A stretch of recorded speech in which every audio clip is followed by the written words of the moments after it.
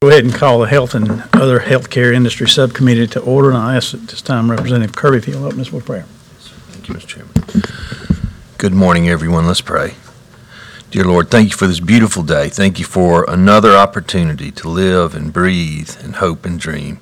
We pray that you'll be with us, give us wisdom and guidance as we go through the business of this day. Amen. Amen to that. Well said.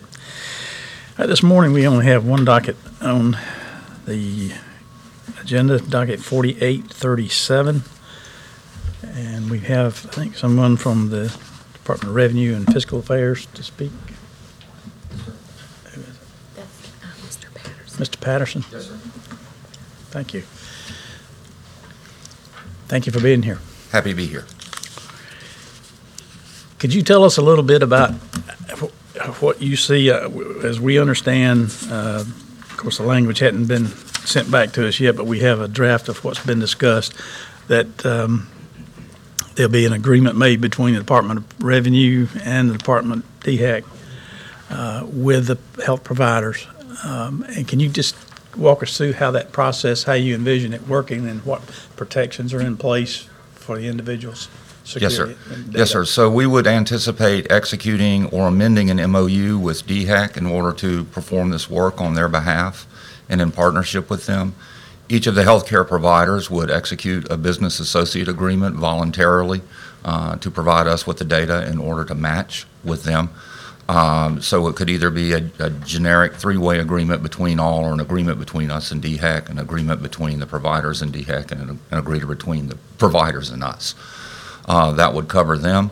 They would send data to us through Secure Server. We would perform the match on behalf of DHEC and then send the data back to them. So when you say it's a secured server, can you expand on that a little bit? Yes, sir. The data would come to us typically by a means called Secure FTP, which is highly encrypted. It would be pulled into our encrypted environment, which is DIS 200 compliant. Our statisticians would then perform the linkage on the data at DHEC's request, and then the data would be transmitted back to them by the same means. And what do you envision? What type information? Is this just medical records, As I understand it, this is to append immunization records to records from the healthcare providers to make their records more complete, to allow them to compute a HEDIS measure of healthcare quality. Okay. President Kirby, you have any? Just one quick clarification. Thank you for being here. So based on that data set that you're referring to, there would be no cross-pollination, if you will, of these immunization records, other than with the healthcare provider. There's no leak, in other words, of this information possible in your. Well, I mean, No, sir. This would be done as a standalone project. Yes.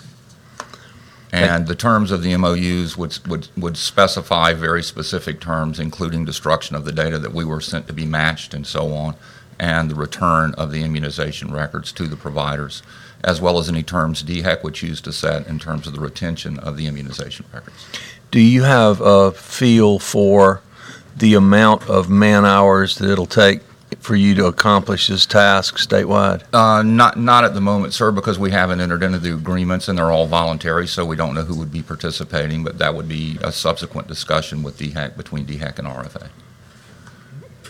So there really hasn't been a significant amount of information shared as far as the actual cost to the departments for establishment? Not specifically. It's very early days in the conversation, and most of the conversations have revolved around the MOU process. Okay, very good. Thank you, sir. Just one other. Do you have similar agreements in sharing data with other?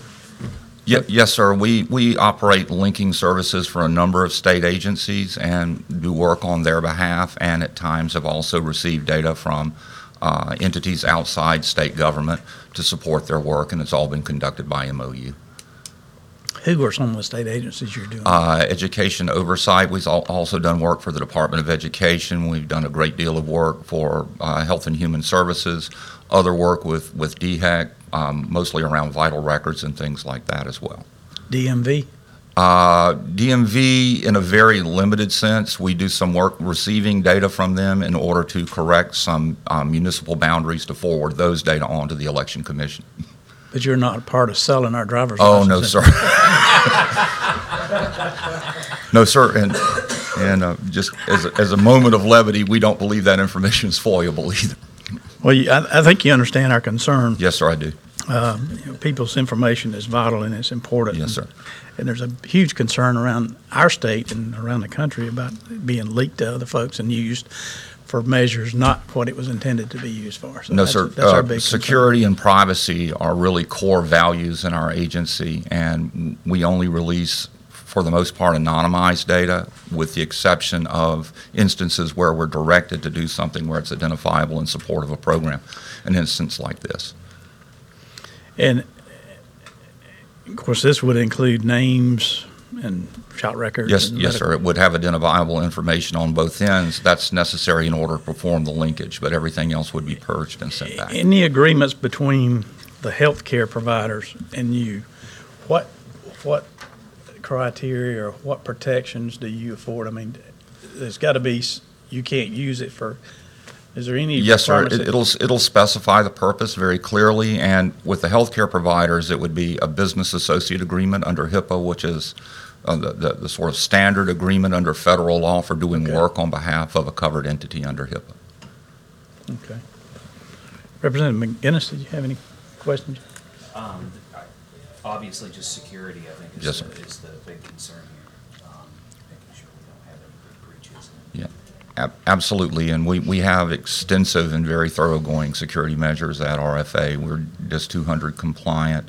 All of our staff go through criminal background checks. The data, even in-house, are compartmentalized, and our releases are always governed by the data owner's requests and wishes. And so we're not in the business of selling or moving data for any purpose other than as specified. And in order to do our work, of course, security and privacy have to be core concerns, which I assure you they are. So to that end, then DHEC could tell you what information to give, but I guess my other concern is, do we have enough strong language in this proposal that would protect what can and can't be shared?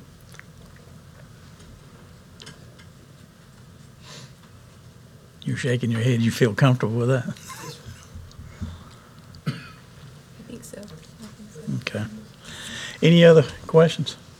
I would like to ask a question of David, if I may, if that Sure. would be acceptable. Okay. Thank you, Sir, sir. Thank you for coming. Appreciate it. thank you. So you need David up. Rick. Rick, I'm sorry. I'm sorry. Good morning, Mr. Chairman, members Morning. of the committee and staff. Good morning, Rick. Good morning, sir.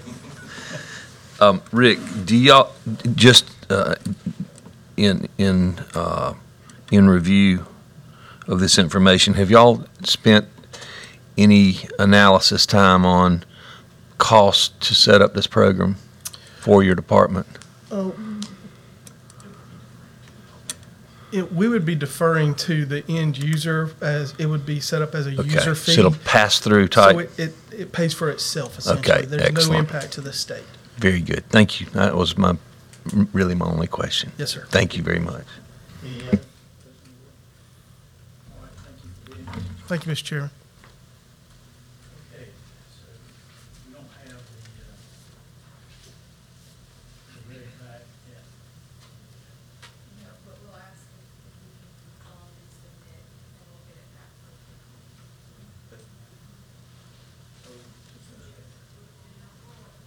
Fairly moves that we ask the department to withdraw and resubmit. Any further discussion? All in favor signify by saying aye. Aye.